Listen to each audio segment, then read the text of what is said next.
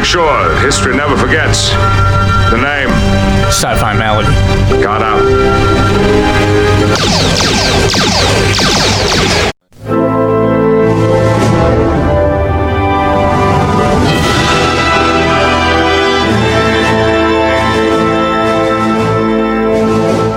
Out of the ashes of films such as Total Recall and RoboCop comes first disbelief, then anger.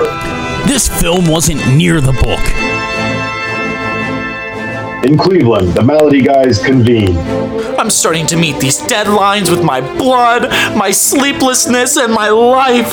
You guys have to give me time, please, please, on the rod, please, give me time. Get back to work.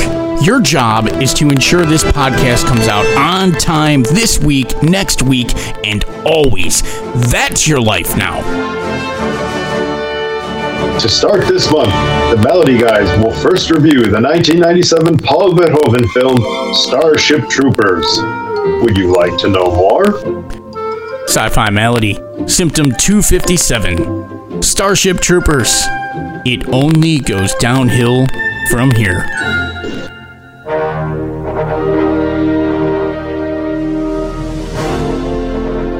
Welcome back, Sickies, to Starship Troopers September. And I'm sure some of you who were not happy with my alliteration that last month will be happier this time, I guess. Although I still stand by the truth is out there, Art. What, we alliterate the titles?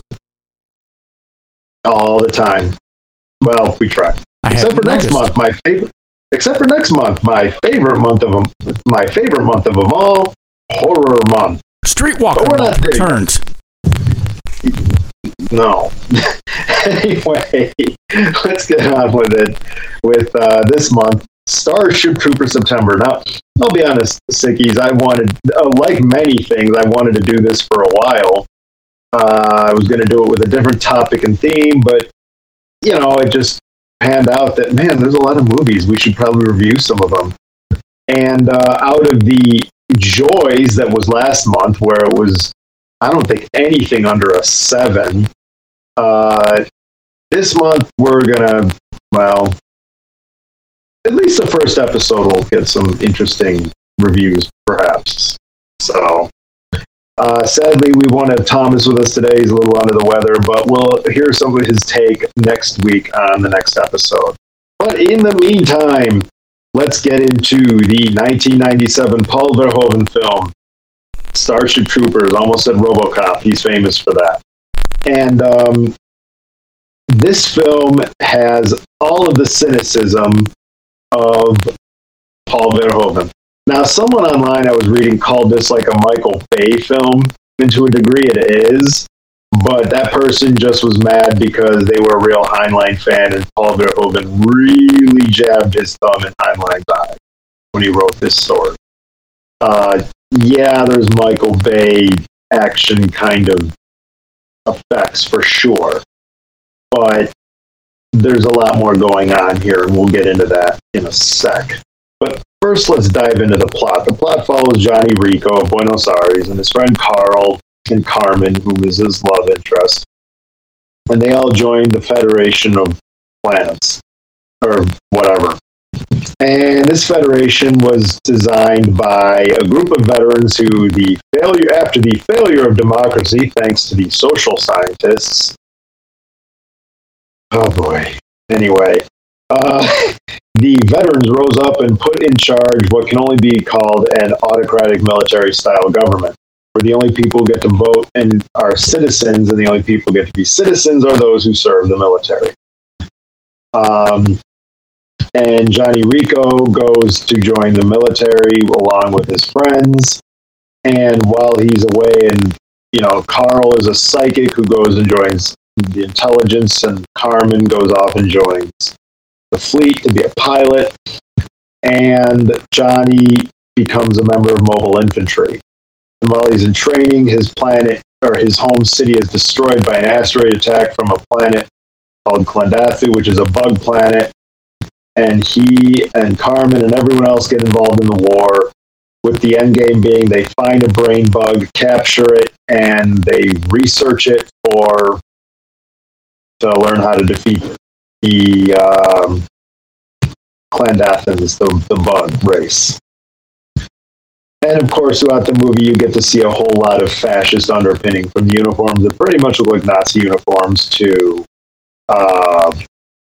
the dispatches, to the videos that "Would you like to know more?" and "Join up now for service," and "Murderer discovered, murderer convicted of murder and executed tonight at 6." That sort of stuff. And it's all there, and it's all a very big criticism of militarism for sure. And the book is a little different in that it's told from the perspective of Johnny Rico, who is not from Buenos Aires, but from the Philippines. He's not Johnny, he's Juan. And he speaks English and Tagalog, I think it is the name of the Filipino language. And Carmen is just a girl he had a crush on. Carl does join intelligence, but gets killed early on in the siege. He is not from, none of them are from Buenos Aires, although his mother dies in Buenos Aires when she's there and the Clandathans launch that meteor there. You might be tempted to wonder, where are the tanks in this movie? Are there no tanks in the book? No, because in the book they have these combat battle suits that pretty much serve as tanks. And let's see, the movie just looks, what else is different from the book? I'm just trying to remember, Sickies, give me a minute. The teacher who winds up running Rechek's Roughnecks. In the book, the teacher was a veteran who, after Johnny graduates, at the beginning, the only way they communicate is through letters, and the teacher winds up keeping Johnny in the military after he witnesses corporal punishment. In the end, Johnny's on his way to officer training after becoming the hero of P, which happens in the film. The brain bug is captured, of course. Like that part is correct. Like I said, Carmen and Johnny were never a thing. Dizzy Flores was a guy, a friend of Johnny's who he met while in boot and wound up getting killed on P. And let's see. And Johnny's dad, who survived because he wasn't in Buenos Aires, he winds up, yes, he's very anti-military at the beginning, but towards the end of the book, because of the war, he winds up enlisting and becoming very pro-Federation. So those are just some of the differences. But I want to quickly, and I'm only going to give one fun fact, because there's a lot to go through here, and Scott is going to have a lot of good stuff to say, Sickies. But I will say one fun fact. If you look at the Federation Mobile Infantry uniforms, and then you watch the Alliance of Firefly, particularly the train heist episode, you're going to notice these look exactly the same. That's because they were. The Mobile Infantry uniforms from Starship Troopers were later repurposed in Joss Whedon's Firefly because they needed soldiers in the Alliance to dress up and look futuristic, and this is all they had on hand. So if you're wondering, why do they look the same? It's because they are. That's your fun fact. So let's get into rips and picks. I think I want to start with a pick. Okay. I love I don't know if it's a framing mechanism, but whatever it is, the constant interjection of the news propaganda clips. Would you like to know more? Would you like to know more? Yeah. And I also love at the end that we're constantly testing and probing the brain bug as they stab it with something, and then they center out that they're basically violating it. They basically sit there and say, I don't know what this test is for, but let's slam this up here on this thing. Well, I mean, and let's be honest, the mouth of that thing did look like a vagina. So, yeah. I mean, it's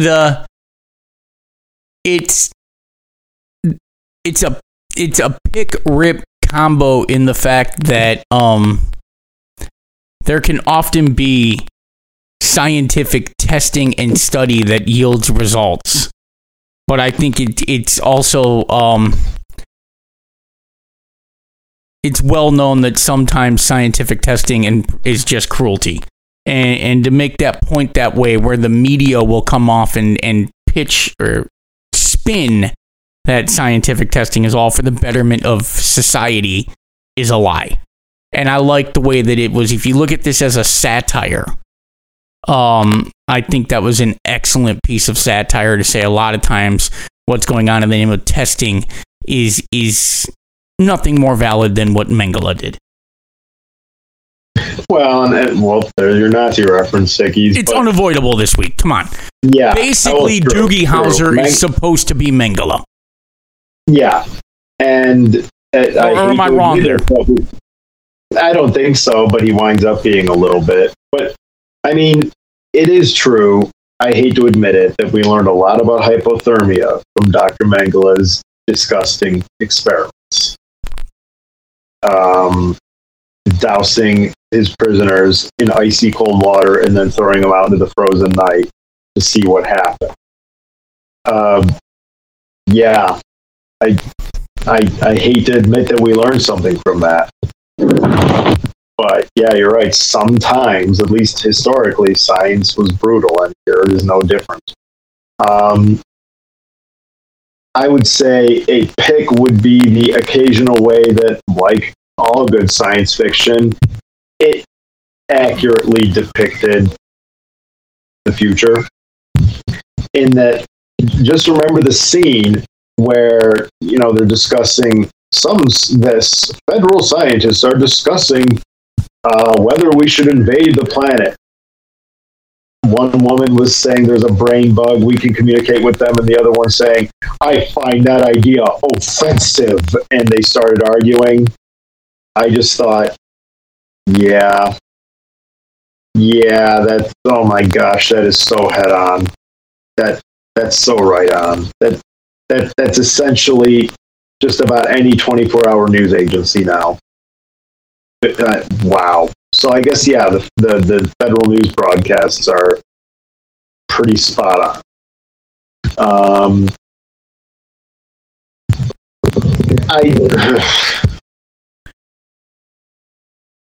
I mean, the action is fun. Gary Busey's kid is interesting.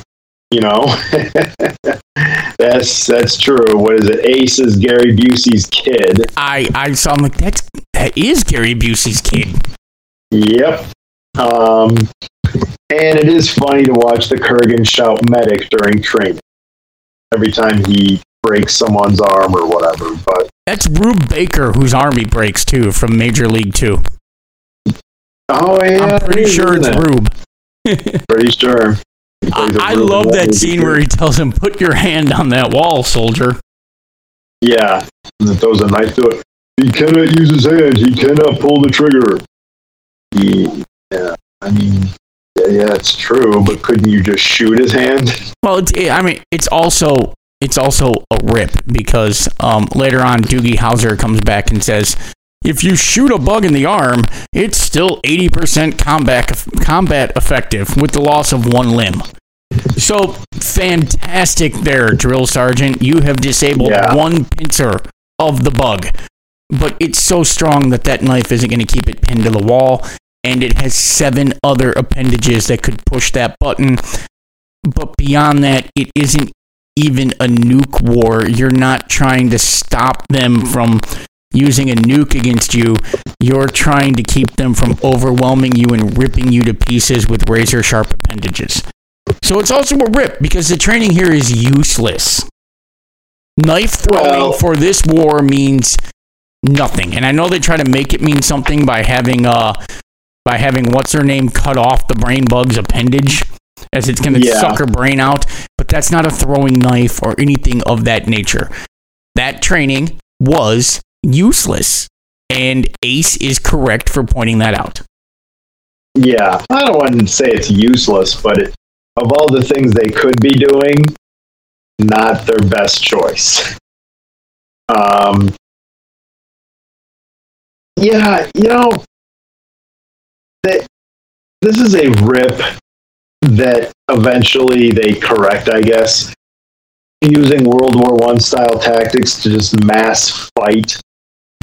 It's like, well, if you don't care about the planet and you just want all these bugs dead, why don't you just glass it from orbit? You don't even need to use nukes. Just go far enough away and launch a few titanium rods at the planet. The kinetic energy alone will kill everything there. Yeah, the tactics are terrible anyway because we're outnumbered. There's a whole lot more of them than us. So how should we fight them? Let's come in mass units and storm them. Wait, we want to meet them head on? Yes, let's meet them head on with our guns that take almost a full clip to kill one. Oh my God! Well, that's okay because those guns apparently never need to be reloaded. Doogie puts him down with one shot to the nerve stem. Why is the doctor more accurate than half a platoon of trained soldiers shooting at these bugs? Why aren't they accidentally hitting the nerve center? Because the mobile infantry is apparently the dumbest soldiers ever made. Here's another rip.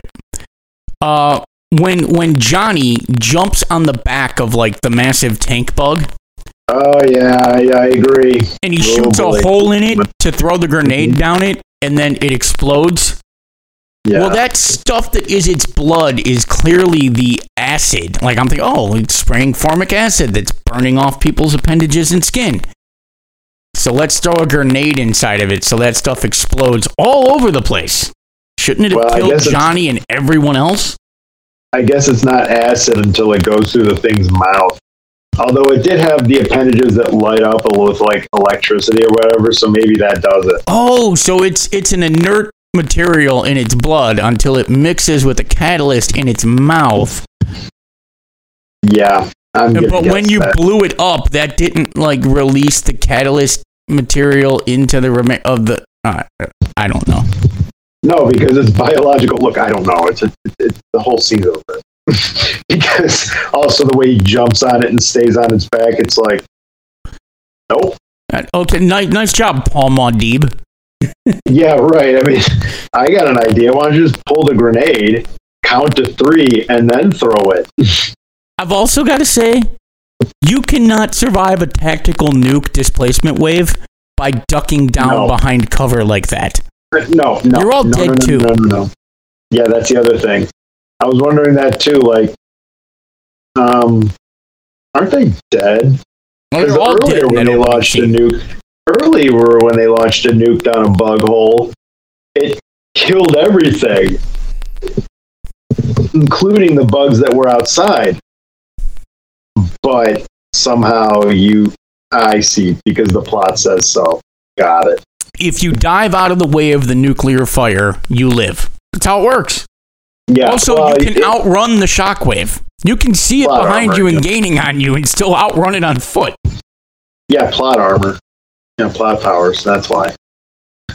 I think it should be clear to anybody now that this film is over the top ridiculous. But I give Paul Verhoeven the credit that he knew it and did it on purpose, because he has other more serious films. I'm thinking of one right now, Soldier of Orange. It was a film about the Dutch resistance, and it was very much more realistic in that regard and lacked the ridiculous over-the-top action punch. Even RoboCop to a degree.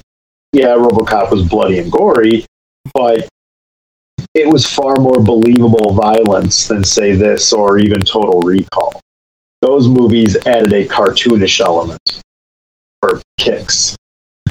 Yeah, I mean, even to the point of the oversized rifles with never-ending movie clips. We're making a statement here about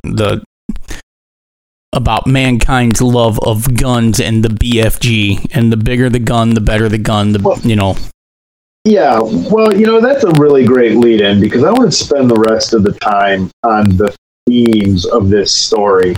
And this is going to be dipping into both the film and the book, although be a little bit differently. I did something I normally don't do, sickies, for these reviews. And that is, I actually did a little bit of background in the author because it was bugging me that the book and the film are so starkly different. I reckon that didn't bother me as much because Paul Verhoeven, unlike a modern filmmaker who, say, denigrates Thor for their amusement, Paul Verhoeven wasn't doing it to jab their thumb in the viewer's eye. He wanted to make an ethical statement against what he believed Heinlein was shoveling. Not, I'm going to just deuce all over you because I think it's funny.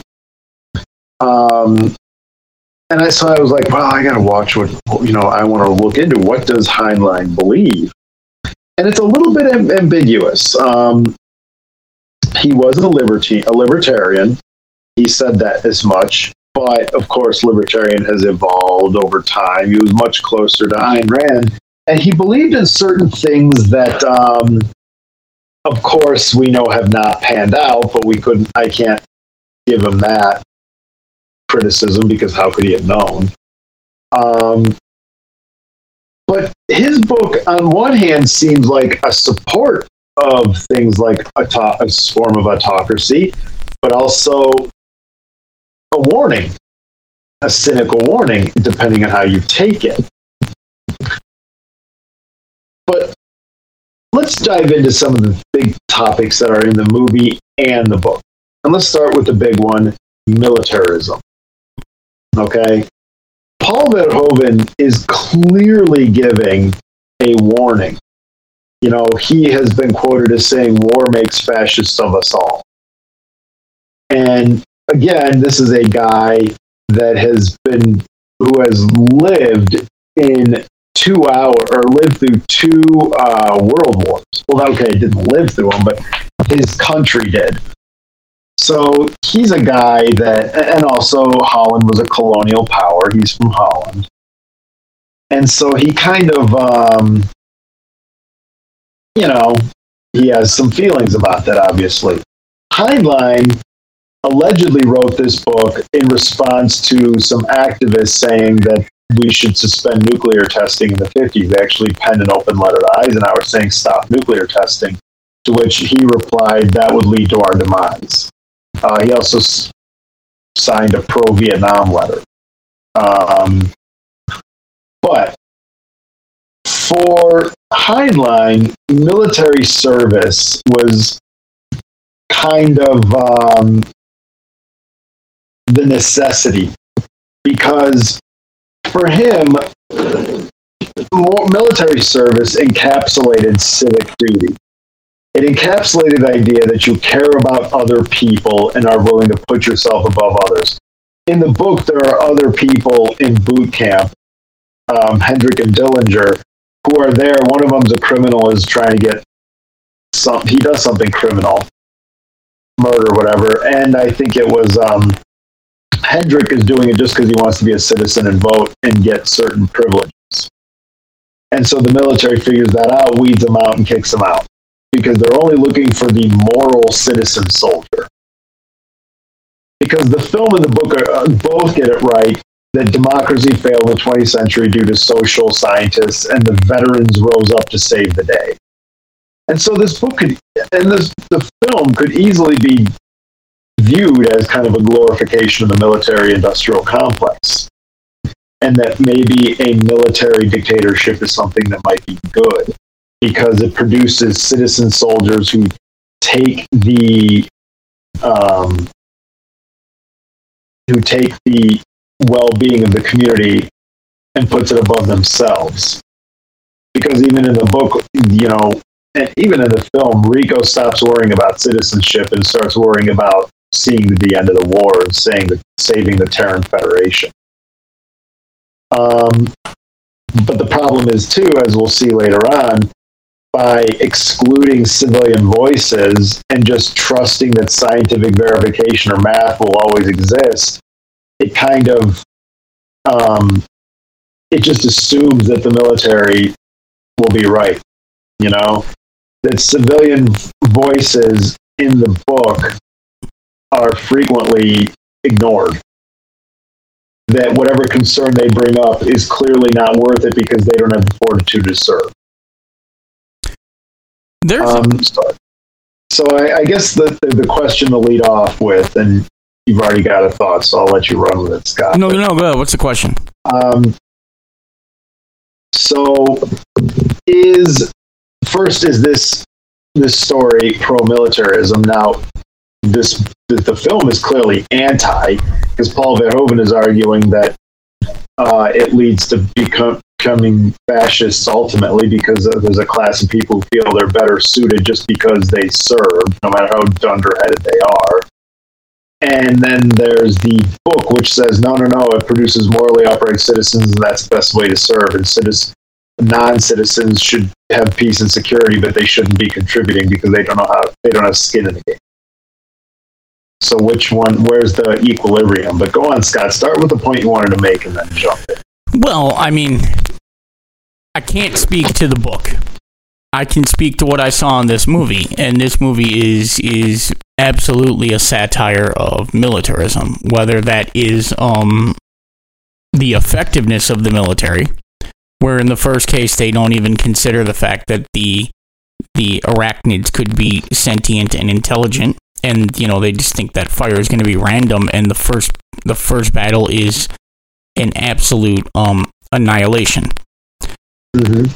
It's also a critique of militarism in the fact that it shows the soldiers in an unpleasant light, in the fact that they're all talking about, I hope some are still alive when we get there to kill them. I lost my family in Buenos Aires, kill them all. The only good bug is a dead bug. And that doesn't speak to the better angels of human nature. If we all thought like that, that's how you get into a never-ending cycle of violence. You hurt me, so I'm going to hurt you.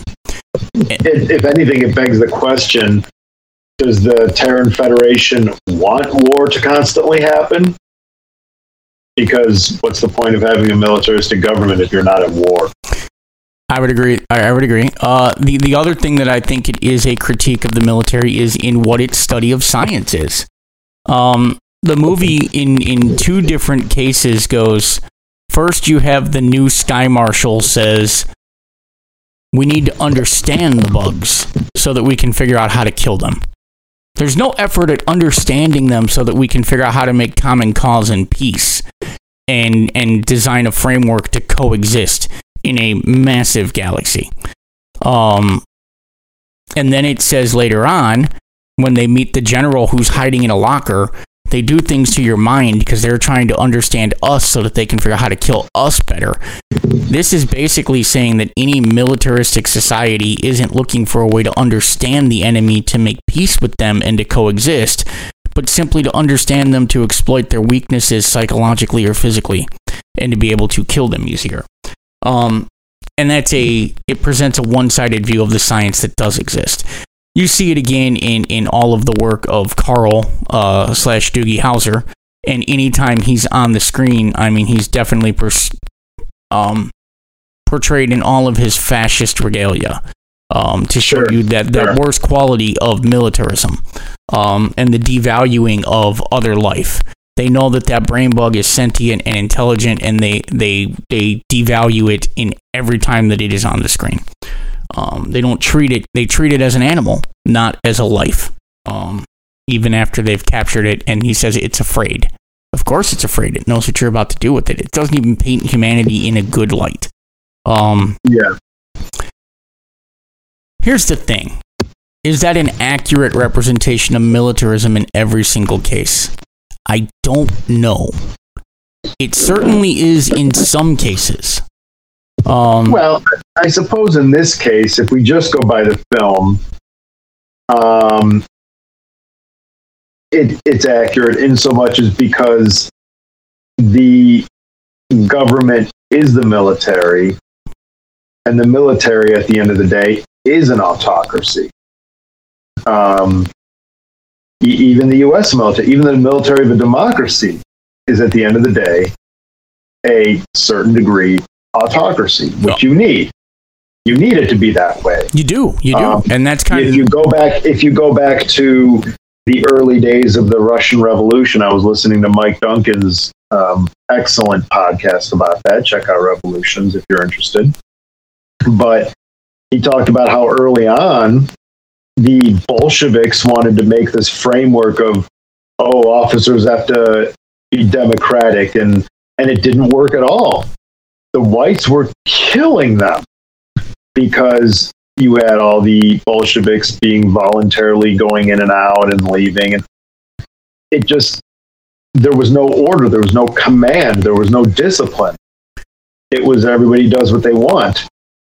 So, and they learned pretty quickly, Trotsky, who took over the military, said, this isn't working. We have to knock it off. And that's where I kind of come back to,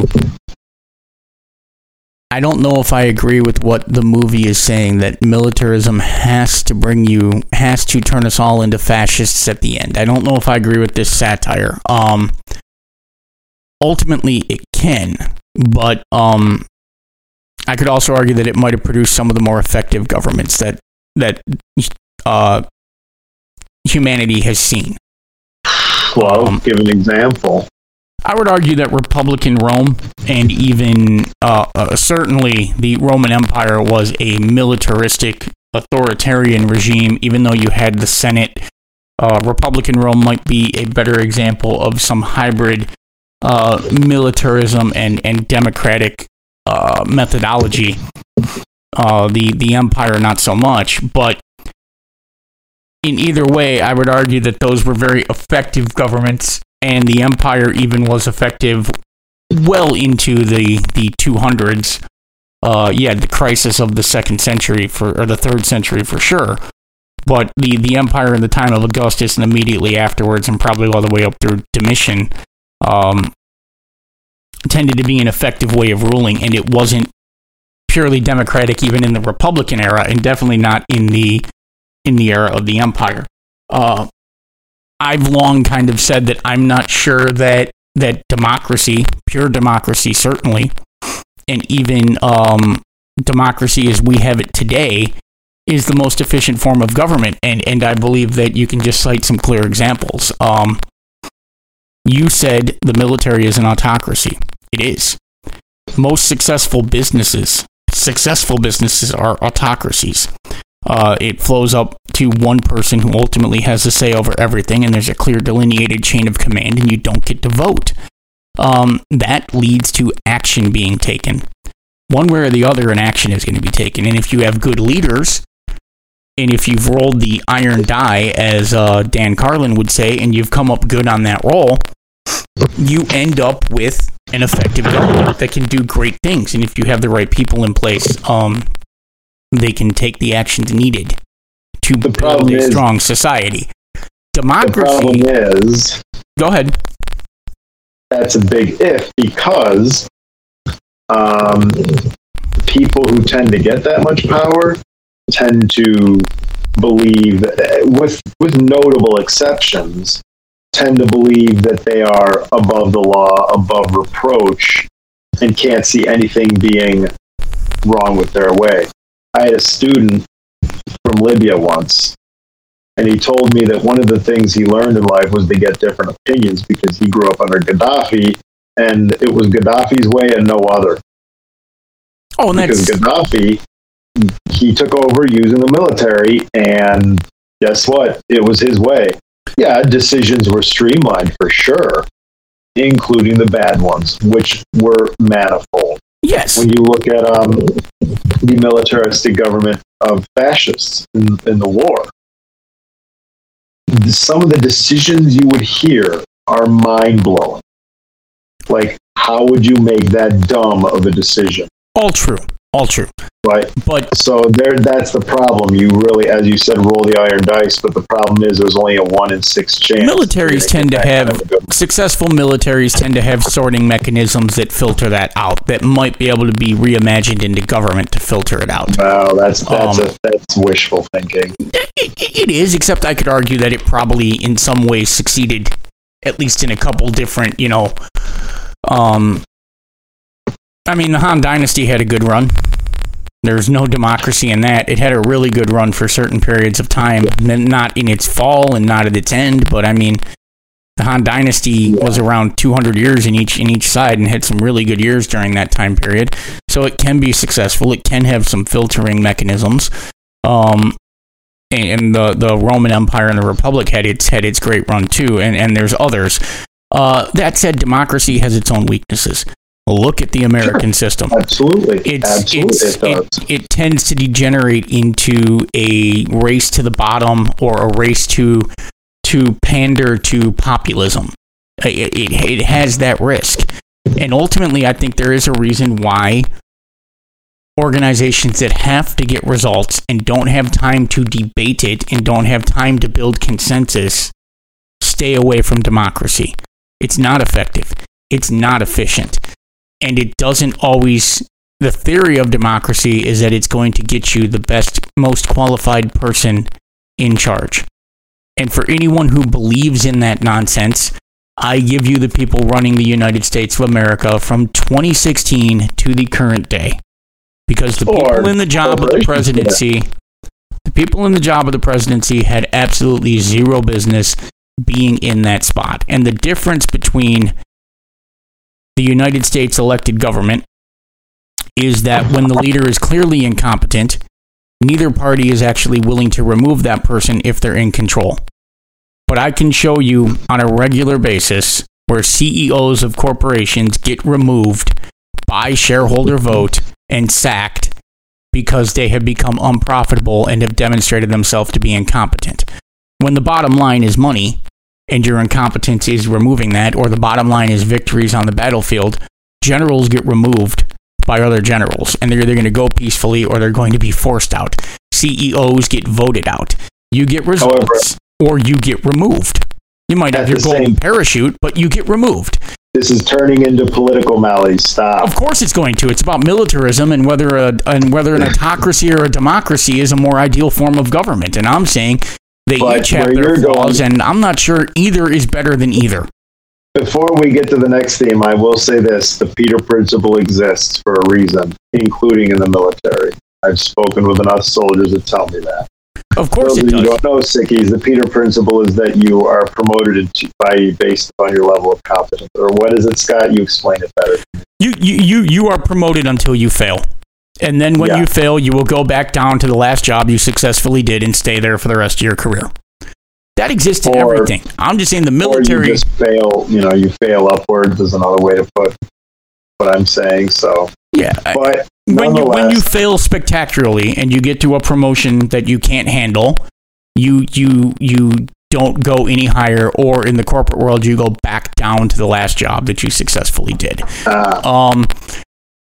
But I would say that it happens in the military and in the corporate sector as much as you get incompetent leaders in politics. But somehow in politics, there's not a filtering mechanism. Democracy, as much as you think it should filter out people like Hank Johnson, who were concerned that Guam would tip over and capsize as a result of a troop surge, somehow get voted in over and over and over again.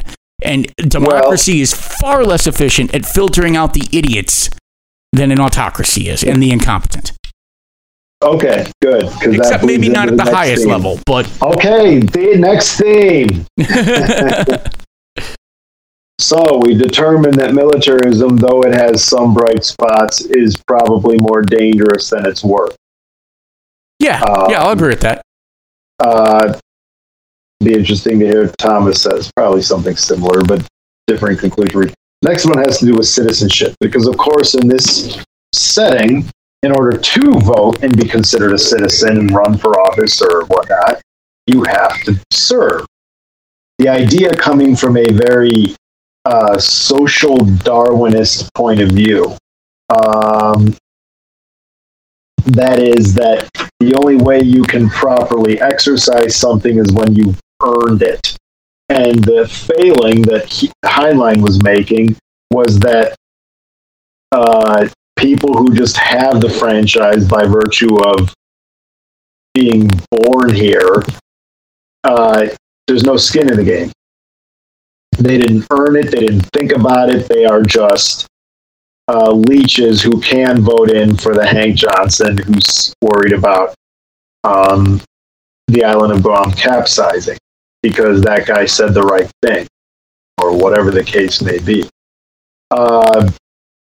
So, and this is considered a moral and philosophical issue, that a very social Darwinistic idea that you have to show skin in the game, and only those who are going to tough it out and have the proper moral turpitude will be the ones that should be getting citizenship. This again is Heinlein being way over idealistic, because again, this is assumption that people who earned it vis-a-vis the military will be more competent. Yet history has shown too that those who are solely focused on things like scientific development for the military tend to, well, overlook anything else that doesn't involve shooting a bullet.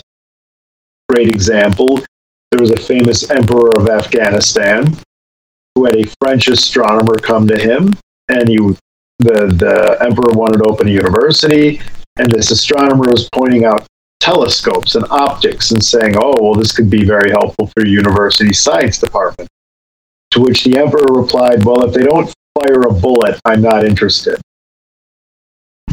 And if you're a militarist through and through, well, the idea that rationality and scientific achievement are going to govern your life, how? I recognize that the military has done scientific achievements, but at the end of the day, they're also going to look at things in terms of how does it kill people? Well, if you're a hammer, everything looks like a nail. Yeah. So, and the idea that by serving, you thus become, you have fulfilled the requirements of moral turpitude to be weeded out and the fortitude to carry out your term, and therefore you'd be a better voting citizen. Well, that's as foolish as assuming that everybody who ever voted for, or everybody, if they're just free and they can get their education to become good voters. That's my take, that it's overly idealistic that the soldiers would all obviously vote for the community rather than themselves and be smart enough to do that. They served. It's a very social Darwinistic thing, which is funny because Heinlein has been known to be a very big individualist. He is really big on individual liberties, which kind of strike in the face of militarism because you're supposed to be a cog in a machine, but he was a very big individualist who believed that you individually decided to sacrifice. So this notion of citizenship, that you have to work to earn it, particularly through military service, and that gives you the moral knowledge to do it. What do you think of that, Scott? I think it's incredibly complicated, and I think Heinlein is searching for something here. He's searching for a filtering mechanism to get voters who take the privilege seriously and in the decision making.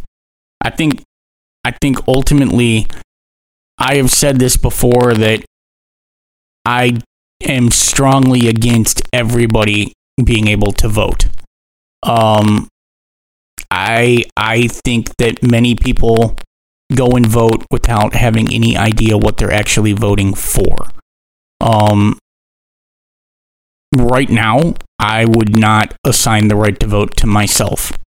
I'm not well versed enough in a lot of the differences in the issues, the candidates, local issues. I haven't taken the time to really vet that out and to make an informed decision. In the past, my criteria was different, and it doesn't hold up anymore.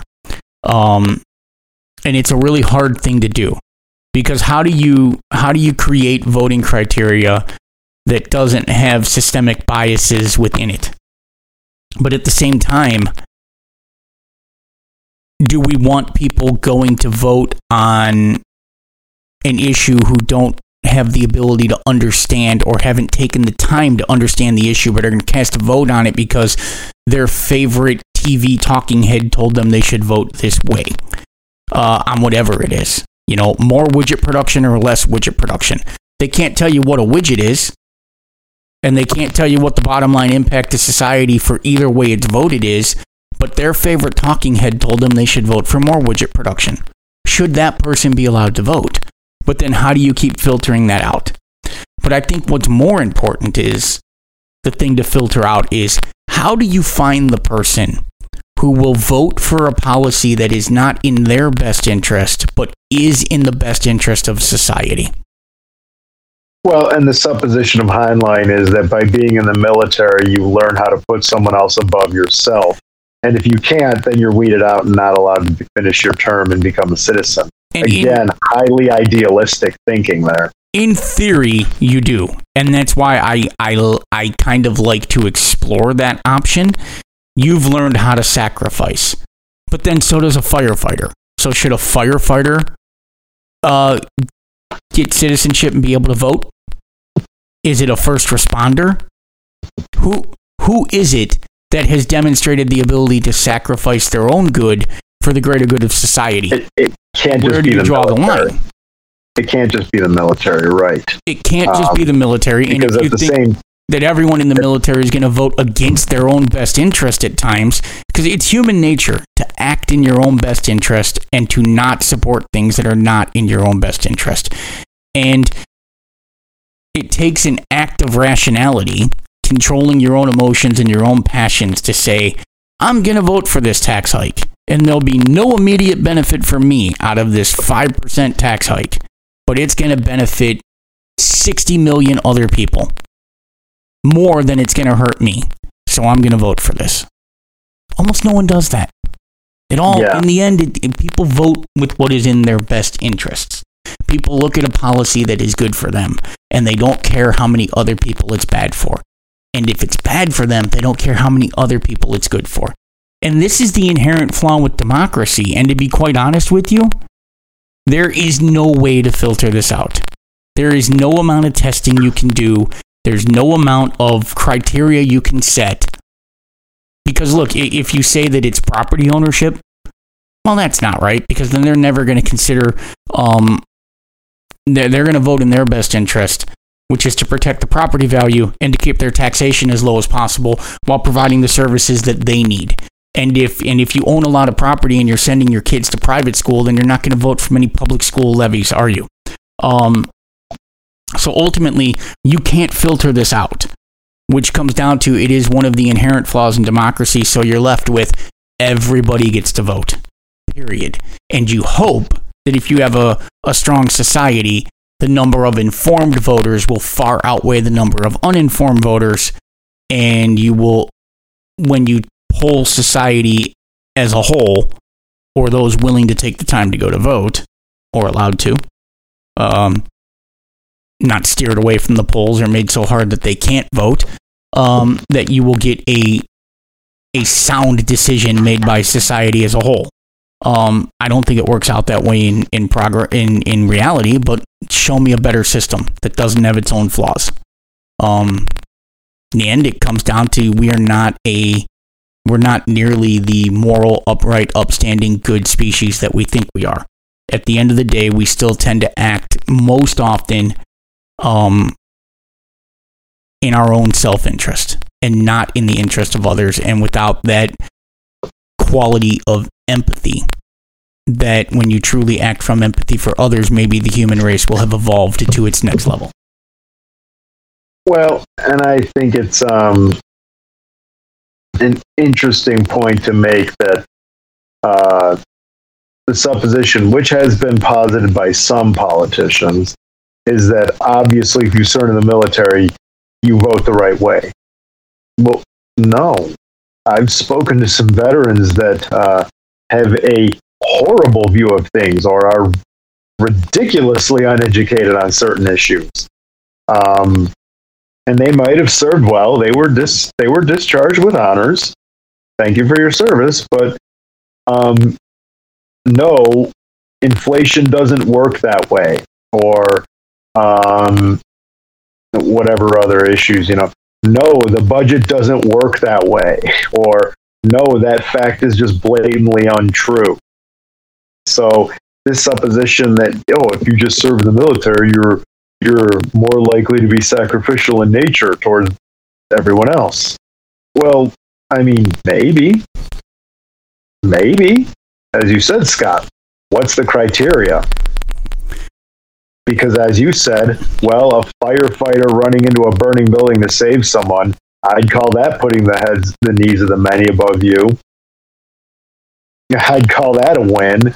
A police officer, another example. You're probably more willing, I would say that it's probably a true statement that most people who serve in the military are more likely to put somebody else's good ahead of their own. Well, you hope so. It's not, look, it comes down to, I was not willing to put my own life at risk and possibly die to serve in the military to protect the freedoms in this country that I love so much. But there are people who are. And those are brave men and women, and they are heroes. And it is not something I'm brave enough to do, and it's not something I'm willing to take the risk to do. Now, maybe if there was a direct and imminent threat at this point in time to my wife and my daughter, my opinion of that would change. But I'm a washed up 41-year-old man, so you really don't want me trying to defend this country against anybody. No. But the point of the matter is that the only one of the, I wasn't the person who was willing to risk my own life and limb make the sacrifice that the military life requires. And it does. Yeah. And someone who's willing to sign up and do that, they are cut from a different mold. You have to be in some way, shape, or form. Is it true that that's always going to lead to a voter who's going to be willing to, because it's the right thing to do, always vote for the betterment of society at the expense of themselves? I'm not sure that that is a logical conclusion that follows from premise A. Premise A, if you serve in the military, you have an ethos of serving and sacrifice. Premise B, with that ethos, you will vote for what is best for society. Conclusion, you will always put society's best interest ahead of your own. I don't think that argument works. I don't think it flows and follows. No, I don't. I can't say it does, but mostly because, as you said, what's the benchmark for selflessness? What if it's somebody who, as you said, I'll take the tax hike because I know it's going to benefit everybody else here? It is selflessness. Why doesn't that count? Is a charity donation selfless if it's only done to reduce your tax liability by the same amount? Well, there's that too. Plus, what's interesting to me is Heinlein grew up in a time where the draft was a thing. It's like, well, if you're drafted, is that really selfless? I mean, maybe during the Second World War it was, but Vietnam? Well, having been raised by that generation, I can assure you, a good number of the guys that went to Vietnam were just because they felt like they had to because they were drafted. Yeah, you don't want to spend time in jail as a draft dog. My dad, why was he in the Navy? Because he knew he was going to get drafted, so he went the way he wanted to. Now, granted, there was some romanticism with the Navy that he felt, but had the draft not existed, he may not have pursued that. So, and Heinlein should have been aware of that. He grew up in the Vietnam era, too. So, anyway. I think he was searching for something. I don't think this was... Yeah, it probably was. Heinlein, because also... He was searching for a better democracy. Yes, because that brings us to our next point nicely. Moral code and degeneracy. He felt that society was getting more and more degenerate as you're looking at this next generation, the previous generation does. And he felt that the way to fight the kind of moral decay that he felt was going on in the U.S., that is people getting soft and having the vote, given to them, and not having to earn it, whatever that is. And by the way, as you said, the people who generally complain everyone else just wants a gimme are the ones that want the biggest handout of themselves. You look at, again, the Nazis, they accused people of not working hard enough, and then what did the Nazis do? They had an economy run by thievery. But going back to this belief that one of the things that would contribute to the improving of the moral code is the human instincts for survival, more or less the instinct to avoid corporal punishment, which was rampant in that his Society of his book and the movie. And by avoiding that, you have eventually stumbled into a moral philosophy, because you would first start out following the rules because you were trying to do survival instinct, but eventually would learn the kind of selflessness that we just talked about. Does that really play out, though? Well, first of all, does it play out because, one, remember, if Heinlein were to think back, if he had bothered to, he would have realized that his parents and grandparents thought he was the most degenerate human being in the world, probably. Correct. And two, does a survival instinct necessarily lead to people just avoiding punishment, and we all need to be spanked or otherwise corporally punished, and by trying to avoid following the rules to avoid that, we eventually stumble into moral codes? Because biblically speaking, that doesn't hold up at all. That's like saying the death penalty prevents murder. Does it? No. That's never been proven to be true. Well, I love it when biblical people go with spare the rod, spoil the child, and the belief of punishment as a deterrence to crime. Because is that what God really went with in the end? Well, there will be punishment, yes, but the point is, define punishment. It's punishment. It doesn't necessarily mean corporal punishment, as Heinlein was going for. God is the all-powerful. God is the all-powerful creator being of the universe. But if he chose to, he could simply say that everyone who didn't live up to his morality and sinned would face death in hell immediately upon sinning. Luckily for us, God didn't do this, and he gave us a path for redemption, and the only people that will face eternity in hell are the people who unrepentantly refuse that path of redemption until the day they die. Right. So, the only real unpardonable sin to God is I guess apparent ignorance. But willful. But the point is, even with the idea that your survival instinct will somehow make you a moral person because you want to avoid punishment. Again, somebody's really living in fantasy land here, because, as I pointed out to many people, corporal punishment has never actually stopped crime.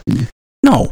Yeah, whatever punishment, jail sentences, been fighting a war on drugs since Nixon. Tougher jail sentences, executions. You think anyone in the moment who is killing someone, whether it's in a premeditated murder or, you think anyone is sitting there thinking about a revenge murder because they're going after killing someone who killed a loved one of theirs is stopping for a second because they know that they're going to get the electric chair or the gas chamber? No, it doesn't stop them for a second. Well, it depends how far they're going, but yeah. It's not a deterrent. It's a punishment. The best deterrent for crime is to create a society that works. And by that, I mean a society that allows people to live comfortably and happy with a little more than they need. It's not about building a society that gives everyone the necessities of what they need. It's the best deterrent to crime is building a society that lets people have what they need and just a little bit more. Or maybe a little bit more. That is far more than building these tough criminal justice systems with brutal prisons that people are afraid of. Because ultimately, no one ever thinks they're going to get caught when they go commit the crime. It doesn't, it's not a deterrent. It's been shown over and over again that it doesn't work. Now, to the second part of this. Oh, go on. Are we degenerating morally? It depends how you define morals, really. Well, let me answer this. Yes, we are, and no, we're not. That's a good way to put it. Yes, we're constantly degenerating morally from the time of Sodom and Gomorrah on. At the height of the Roman Republic, I mean, there was decadence and immorality that I don't even want to go into. The greatest generation, again, believed in some things that today we would look at as amazingly immoral. Abhorrent.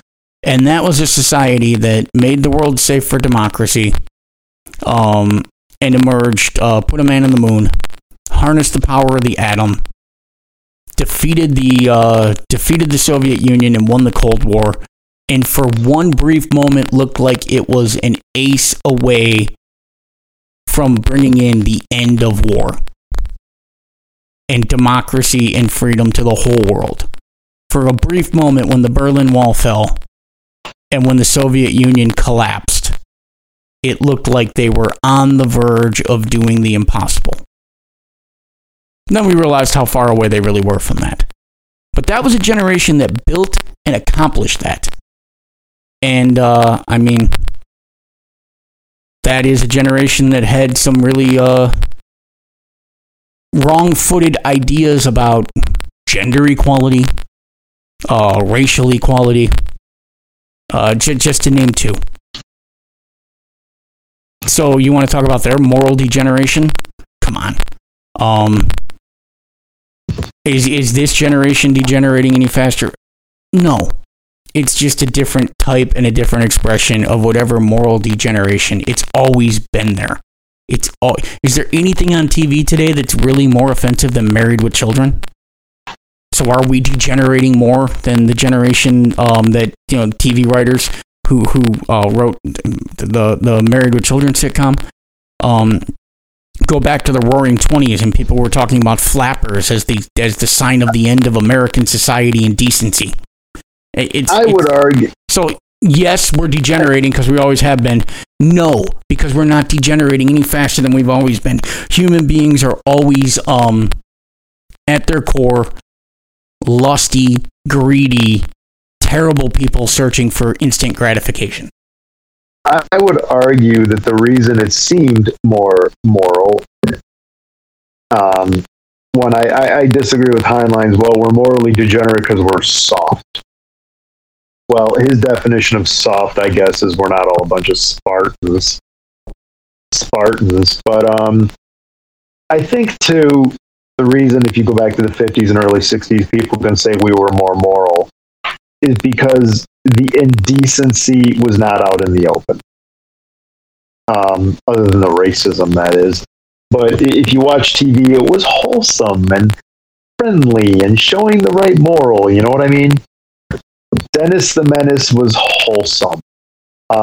Those kind of shows. But the problem is that it was one of those like, well, we're okay with there were mistresses.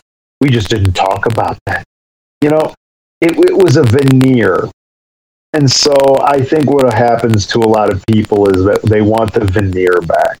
They want to believe in the moral decency that existed because we kept up a standard and we had the honor system. Well, that was due to crumble at some point. Okay, that could only be sustained for so long. So, and the older generation always seems to find a way to overlook their own moral failings while focusing on this current generation's moral failings as defined by the norms of their day and age and generation. That's right. Ignoring their moral failings as defined by the consensus of the current generation. And that's a problem we see in like my church, where older people think the younger people aren't good enough or doing enough. But then when you go back and say, oh yeah, what'd your grandparents think about the way you did this song or you did that? Oh, they hated that. Oh, so you defied your grandparents and did something new. Oh, but when the kids do it, it's bad because it's not your way. I think I'll leave it at this. And a lot of people are going to be like, are you kidding me? But ultimately, Justin Bieber and Frank Sinatra are the same entertainer. Well, one of them's a better singer, I can say that. Frank Sinatra was a pop singer who was, Sure he was. his music that got him started would have been called, in today's day and age, teeny bop. He was a pop 40, top 40 singer. No different. If you want to pick someone other than Justin Bieber, fine. Pick any pop 40 singer targeted towards an audience between the ages of 14 and 25. Sure.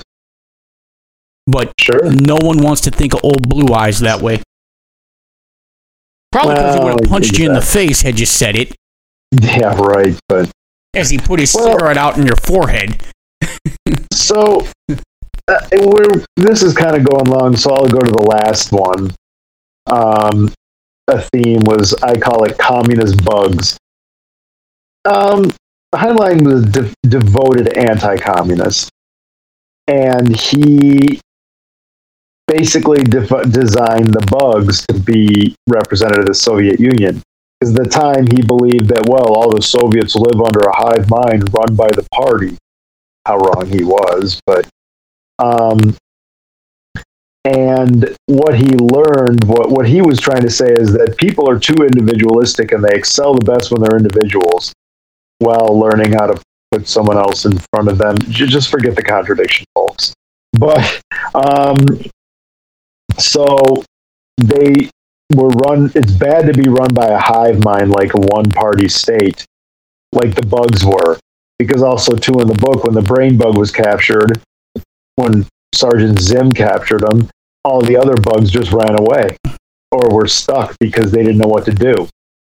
And the brain bugs were happy to let the other bugs get killed because as long as they were safe, right? You know, it's going back to, you know, if Kim Jong-il, if his life were threatened, he'd let the whole North Korean military eat it as long as he got away.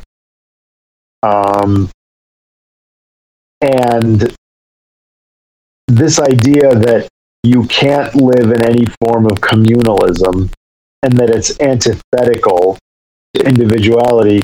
Well, first, A, is that necessarily true? And B, isn't that kind of a contradiction of what he was going for with citizenship and moral code and militarism? It entirely is. First off, the individualism is it's false. I'm not going to say it's stupid. I know America is supposed to be built on this concept of rugged individualism. But and he was, as a side note too, he was a very big fan of Ayn Rand, which tells you another level. We're herd animals. We are a herd animal. We are drawn to congregate. We build groups. We enlarge those groups. Our basic social group is the family, but we enlarge that, and it becomes our street. It becomes our city. It becomes our state. It becomes our nation. We look for ways to identify ourselves as part of a larger group, and that group is the right group. And then we look for people who are not part of our group and call them the wrong group. That's essential in human nature. We are not individuals. We're not lone hunters. We are a pack animal. We group together and we are driven to do it. How large we build those groups, I don't know. How much of a say we want within those groups, there's some variance to it. But it's all a form of communalism. It's all about building a community. It's just, what do you want the end goals of that society to be, and what do you want the end distribution of the wealth and the resources of that society to be? That's the difference. Communism and capitalism are both still, I don't want to say communal systems because that's an improper word, but there's still ways of building a group of society, building a society, organizing and controlling that society, and then distributing the resources and wealth of that society to its members. Each sees it a different way as to how that should happen. But to sit there and say that we are at our core individualist and we're all best when acting in our own individual best interest is insanely stupid. There's a reason we pool together into cities and societies, because our chance of living is better. The more we're pooling our resources, our strengths, our talents, and our abilities, the better chance we have to thrive. The problem is that at a certain point, that community gets too big, and people lose sight of how their individual sacrifice helps the community at large, which increases their safety and their overall quality of life, and they start to sabotage it. Are we individualists? No, we don't work well, human beings, as individuals. Are we looking for one? Do we work well in mass communes? No. But we probably would work really, really well on a city-state type of stage, where we could group together for our own best interests. If we could ever learn how to pool the entire resources of the planet for the betterment of everyone on the planet, and use all those resources for the betterment of that one global society, regardless of the impact that it might have on an individual, this would be a better planet to live on. Is that me saying, I mean, wow, that does sound like that's me arguing for communism, but no, I'm not arguing for communism, but I'm saying this nonsense of individualism is just that. It is nonsense. We all live in a community, we all live in a society, and I think that Verhoeven is actually kind of making the argument that communism and militarism, communism and democracy, even though you could have a democratic communist country, we won't go there. They're two sides of the same coin. Where you have a brain bug that's ruling the communist bugs and telling them how to think and controlling their actions. Okay.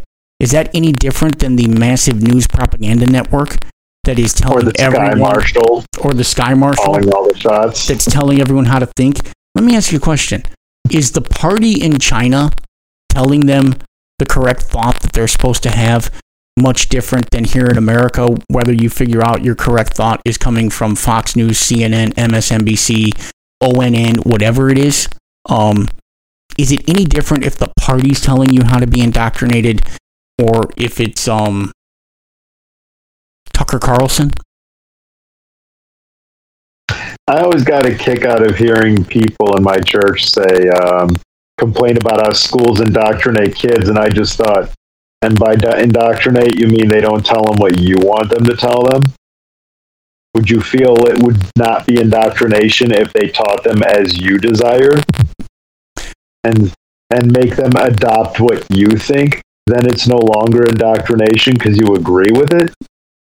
It doesn't matter, right. And it doesn't matter what form of government you look at.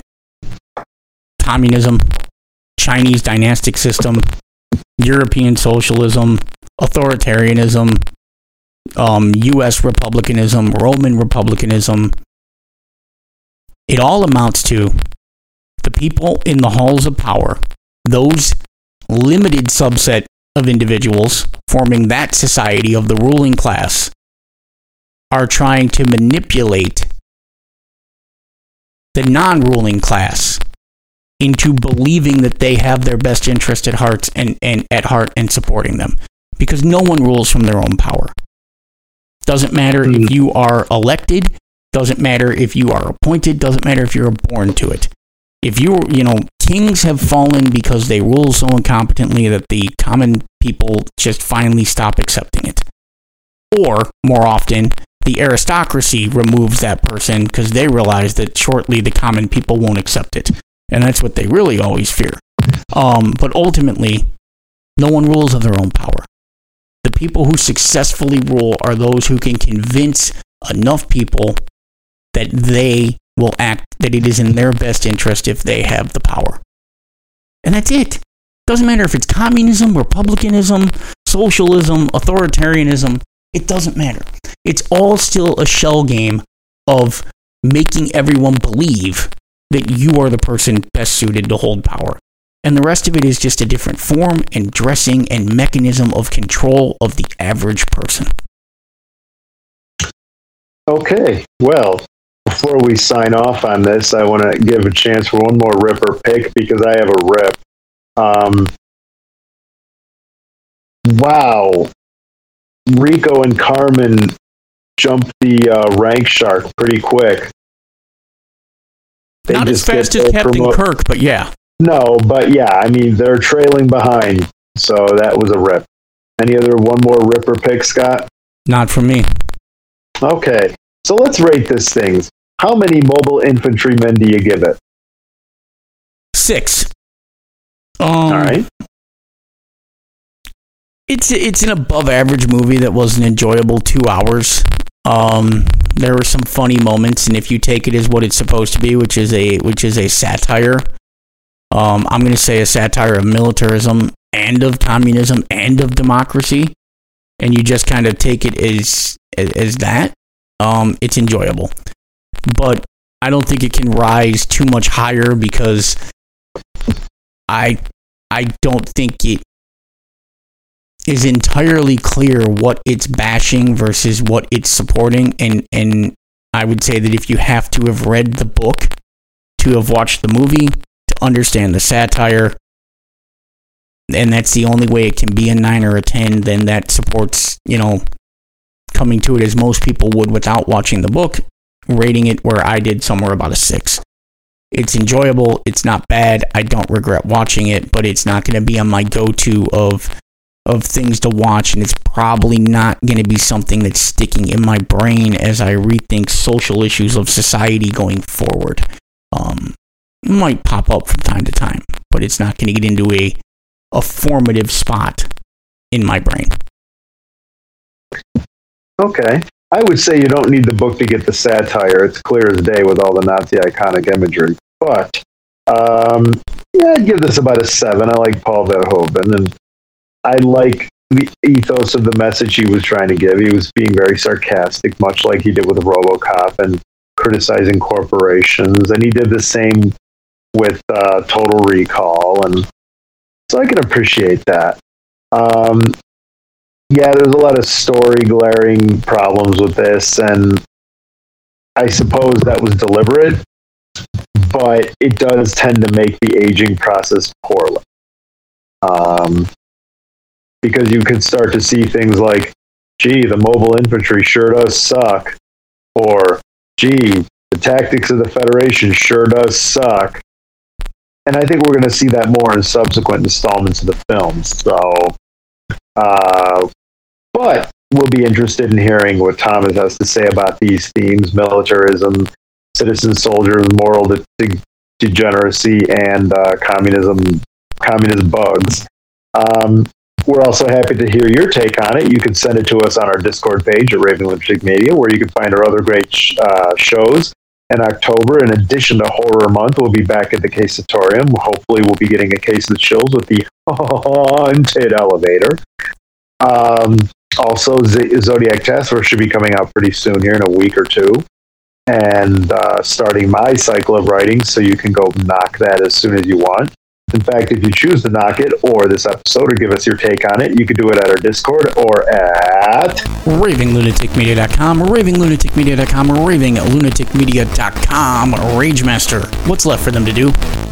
Stay sick, sickies. And watch out for murder hornets. Do you like music? Well, then you'll love this. Hi, my name's Matt Ruckstar. I run several podcasts here on Raving Lunatic Media, including Cold Case Chase, which is returning on Halloween of this year, and Zodiac Task Force. You might recognize me more if I spoke like this. What you might not know is that I have an album dropping this Friday, September 9th. It's going to be my second album, the first one being The Raving Lunatic, this one being called Dancing with Dragons. So if you like music like this, I'll be living in nostalgia. I'll be living in a past time. or this, Like a lion, y'all just lying. Be quiet so I can keep on vibing. or even this.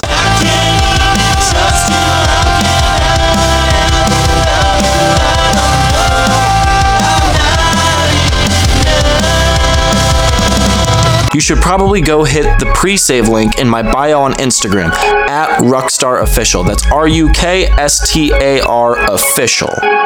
I hope you enjoy the rest of this episode and rock on.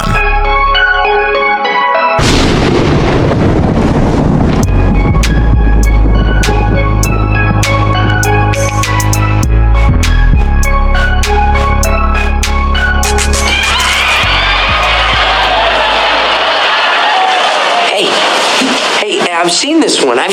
This is a classic. This is Sci-Fi Malady. Dresses up as a man from space. What do you mean you've seen this? It's brand new.